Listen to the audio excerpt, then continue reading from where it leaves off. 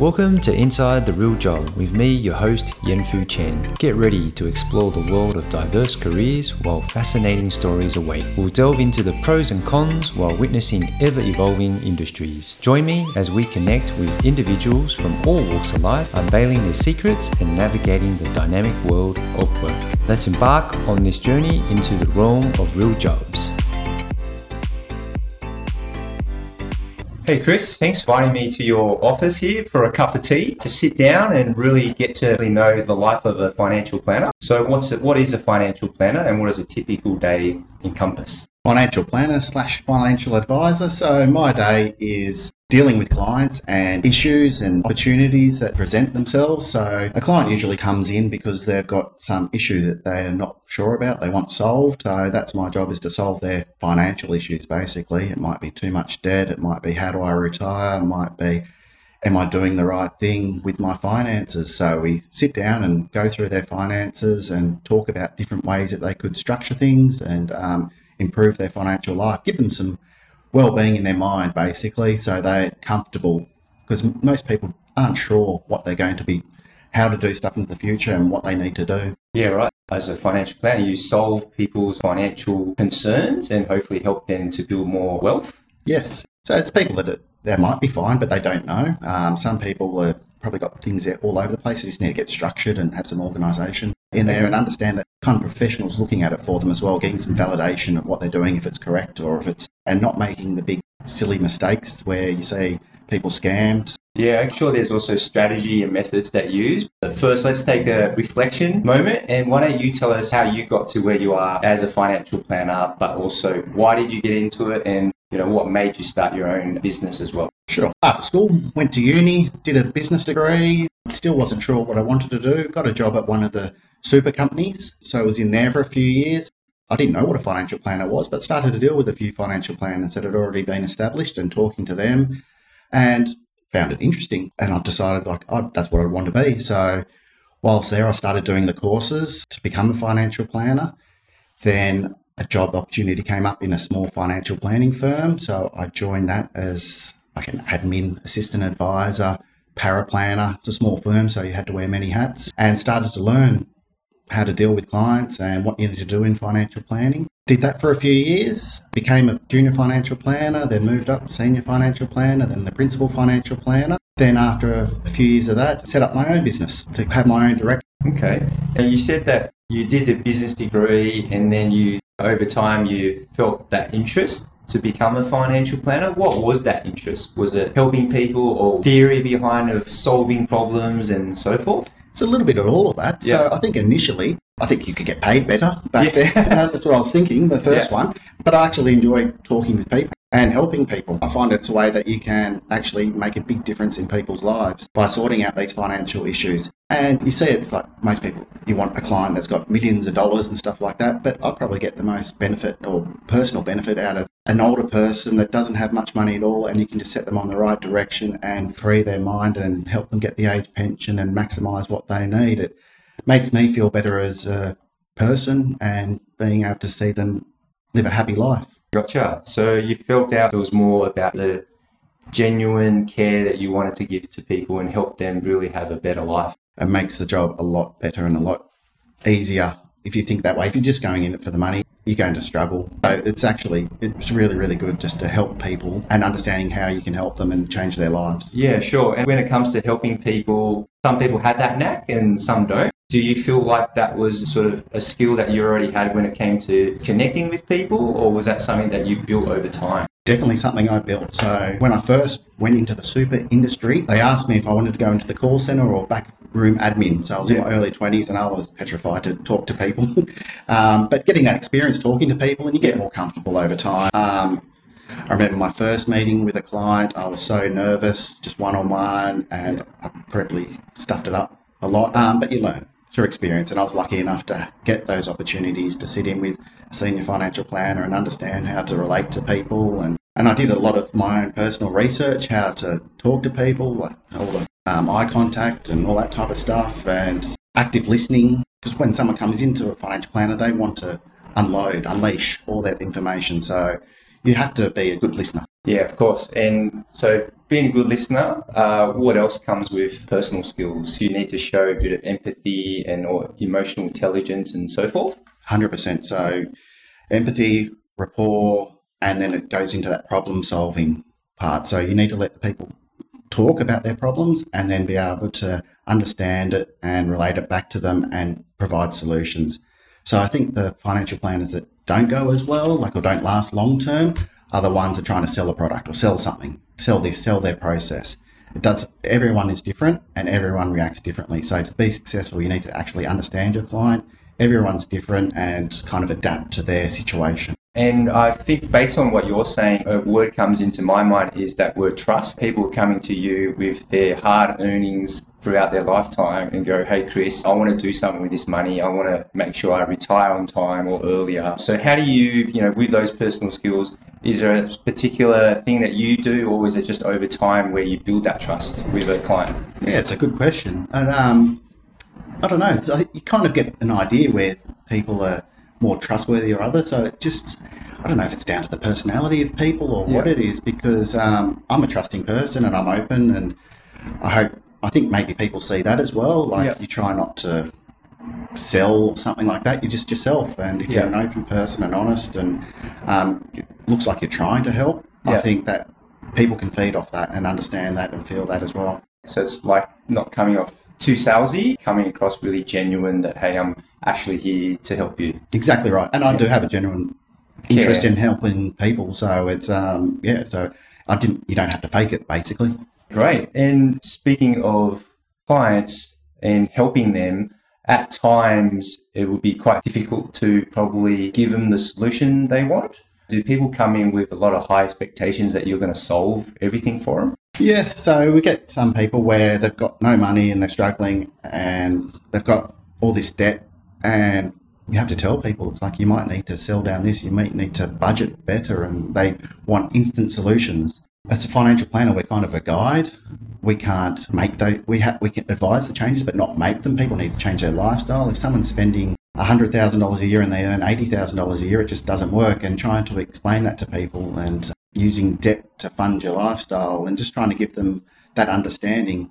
So sometimes it is difficult, and there's some people that you just can't help. People will run out of money, but most people take on the advice and understand that they need to make changes to their own financial situation. And again, back to that interperson skills, was it over time to learn how to say no to people or get them to understand that expectation? Definitely. So it's like within experience, like you're just trying to help everyone and going over and like way too far where people just can't be helped. If they won't take your advice and won't listen to you, they keep coming back with issues year after year. It's just impossible. So these days, it's kind of like, this is the way you need to kind of go, and you're patient, and because it's a big change for a lot of people, but people get there, and then sometimes it's got like, look, this is all I can do for you. If you're not going to take the advice, well, we just need to part ways, I think. That makes sense, because you can't please everyone, right? Exactly right. There's so many different personalities. Totally. The other thing is, when it comes to that communication part, you can obviously set expectations, give them the right information, but what about helping people understand? Because I know finance is very difficult. Mm-hmm. And I know that some people think that, for example, your super is a savings account. So by the time I retire, there'll be this lump sum of money for me to use. People in finance know that that's not the case. So what did you do to help yourself to really get all that complex information down to simple terms? Because you would have to change your communication style with every different type of customer. Definitely. So when you're coming through learning, you've got all the acronyms and stuff like that you speak in, and all these different finance words that people don't understand because you're not in the industry. So it's over time and experience, listening with hundreds of client meetings, speaking to older financial advisors that have been through it, and just your peer group of financial advisors, catching up with them. You're learning how to communicate to clients and explain it in a way that they can understand. Super is a tax structure. People go, my super's gone bad. We talk about super it's a tax structure. You can have anything you want in super, almost anything. You could have cash, you could have shares, you could have property, but your super's going bad. That's kind of where I try and change a person's thinking. It's in that respect. So talking about like the day-to-day stuff now, can you actually deep dive a little bit further what a day looks like? Let's say I'm a new client. What's the process in having that conversation? And what do you do behind the scenes to prepare me to hopefully build my wealth? Yeah. So new client will phone up and they've got a problem. So that's why they've come to see you. I want to retire, for example, but I don't know how. So not a problem. So I'll send them some information, client profile to get some personal information. And I say, send me that back and we'll organise a meeting in a week and I'll come up with some kind of things that we can look at when they come to that meeting and go, look, this is where you need to be, this is what you need to do. I need to go into the numbers a bit further if you want, and I'll do a financial plan or a statement of advice for you and we can work out the next steps, and that's charge a fee for that type of work. That's where some advisors might lose a client, and that's probably the skill part of being able to, and you kind of work out if the client's right for you and if you're right for the client type of thing, and we go from there. After that, we put together some information. So if they go, yes, happy to go ahead with the financial plan, then we get all their super statements and all their information, put it all together into a financial plan, mapping out from the next 5, 10, 20, 30 years of what they need to do. It's also important in financial planning that things change every year. We can't guarantee returns. We need to build expectations. So the share market might go up 20% one year, might go down 20% the next year, understanding that you're not always going to get 5%, 6%, 7% return every year. And we need to adapt to different situations. So it's important to have an ongoing relationship with an advisor. You might not need to go in every year, depending on your situation. It might be every 3, 4, 5 years, depending on what you've got. But it's important to keep on adapting your finances to your situation as it changes through life. Right. And what's your practice in keeping touch with your clients? Do you try and regularly meet them once a year or at least every 2 years at a maximum? I contact them at least once a year just to say, do you want to come in for a meeting? You don't need to, but if you want to. And some people I tell them, I have a quick look at their situation, go, look, you probably don't need to if everything's still the same, but if you do, feel free to come in.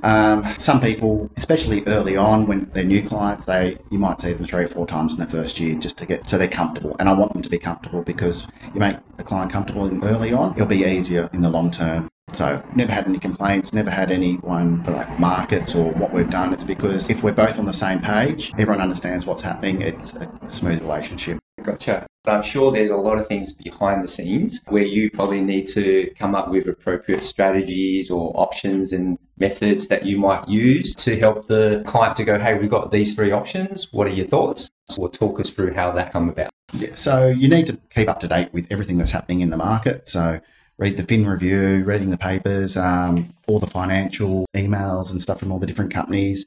There's a lot of information. You need to be able to dissect what's good for your clients and what's not so good. So there's constant research going on, and then trying to work it out where it will work into a client situation. There's product manufacturers bring out new products all the time. So you need to kind of be aware of the range of things out there, products out there that can help clients. Yeah, right. And you said a lot of reading. Do you feel like you read a lot every day just to keep up to date? Yeah. So scan through the Fin Review every day just to see what's happening around in the world. It's part of, I like to know as well. I'm interested in it. But clients will come up with questions. And what do you think is happening here? What's this geopolitical issue going to happen? What this political thing, what's going to happen there? So, and it also goes down into the legislation and stuff like that. There's always changes in legislation. There has been over the last 10 years. What's happening, changes in super rules, etc., tax rules. So you really need Centrelink rules. You need to keep your really wide read and understanding what's happening in the market. Yeah, and so based on that, what you've got to read and keep up to date, how do you do that? Do you network, or are you part of a financial planning association that gives you all this information, or are you part of some government website or Centrelink website that continues to give you updates? So a lot of the product manufacturers, so they give information on their product, but they'll also give information about the changes in the industry. So to read their article, for example, like a super company might say, look, these are the changes in super, and here's some information on our product would work for you. So that kind of helps. So there's that many products out there, you get that much information from that source. But then you also source out your own independent information, because you don't want to believe someone's trying to sell you something, you don't want to just believe them straight off the bat type of thing. Yeah, great. And probably reflecting back on your interest in becoming a financial planner, is financial planning really technical? Because I guess from an average person, they would think it's technical. So do you really have to have a passion for numbers and the finance, or do you feel like that's something you can just learn? I think you have to have a little bit of an interest in understanding. So there are some numbers. We've all got calculators these days, but understanding it's fitting in legislation and the changes with the client situation, combining the two things, that's kind of the real skill. So you need to have a good understanding of the rules and numbers, and then understanding of a client situation and merging it. So I think that's the real skill, combining those two. And when you're combining all those skills and coming up with the right options or right products for your client, how do you determine what's the right product and who you want to associate with and offer to your clients? Yeah, so there's products that are real cheap and there's products that are a bit more expensive and one's in the middle. They've all got different parts. So I talked to the client, I said, look, there's this product that's real cheap, but it's actually quite good if you're not that interested in doing stuff with it, basically. It's just going to sit there. Or do you want something that's got a few more bells and whistles? So I talked to the client about what there's options out there. So I think that helps. We're going back to building rapport and trust and stuff. So I'm not just trying to flog one product. I'm pretty product agnostic. It doesn't bother me which product we use. Some are easier to deal with from my behalf. Some are harder. So I kind of give the client the options so they understand that I'm trying to look after their best interest, not my best interest. Yeah, gotcha. So talking about looking after someone's best interest and all that process that you go through and keeping it up to date, do you have a success story that really always comes into mind where you've incorporated all your skills, people skills, technical skills to really get the right outcome for them? Yeah, there's a few. One that come to mind, I had this older couple, probably in their early 60s, looking to retire. They didn't feel they had enough money. So doing the meetings, I was going like, you actually do, but people get worried that they think their money's going to run out. So I was trying to give them the reassurances that they do have the money, because their dream was to travel around Australia in a caravan for a year and a half. So we planned it for about 2 or 3 years. I said, so when they're mid 63, 64, I said, you've got some money there. The pension will kick in at age 67, and then you'll be on X income for the rest of your life. You've got this, and we've got your home. So all these different solutions to make them feel comfortable they'll be able to do that. So we're working towards that, and they were the happiest when it came 2 or 3 years later, when they actually got to do it and quit their job. They thought they had to work till they were 70, so they got to quit work 7 years earlier, and they got to do that travel. And so glad it was, because it really sticks out, is because the wife got cancer and passed away. Wow. They got to do the trip, but they wouldn't have if they didn't come and see me earlier. And yeah, totally. So he was still quite upset, obviously. But of course. But he would have been very grateful. Yes, so that's where he was like very thankful, and that made me feel so much better. They got to do what they want to do. Yeah, that's basically a great story. You know, people have this expectation, got to work till 70, came and spoke to a youth professional, say, well, you don't, you just have to work the next couple of more years. You can actually retire earlier, go enjoy your life, do your dream, which is go and travel around Australia. And so they got to do that. Yeah. Where otherwise, as you said, they probably wouldn't have done so. Exactly. Wow, that's a great story. Thank you. What about the other side? I'm not going to ask you for an unsuccessful story, but I'm sure there's probably things that you don't like doing as a financial planner, because I know in most jobs there's probably 10% we don't like. What's that look like? Paperwork, compliance. You want to be compliant and do the right thing, but it's at the moment it's very over the top, red tape in financial planning. But there are things in motion where it's going to change. So hopefully by next year, it will be a lot easier to be able to help a client do the right thing by them. What's changing in terms of next year? So a statement of advice is a big legal document. The only people that really care about it are the lawyers and the government. Clients don't read it. Financial planners have to write a 50-page document. Hopefully by next year, it will be a 10, 15-page without the legal mumbo-jumbo and just the information that the clients need. And in terms of change, what do you see what else is going to change in the next couple of years down the line, and how does that impact current financial planners and future people that want to become a financial planner? Yeah. So super funds are going to become more involved in retirement planning and financial advice from next year, most likely. So there's 28,000 financial advisors over the last couple of years. We're down to about 15,000. Right.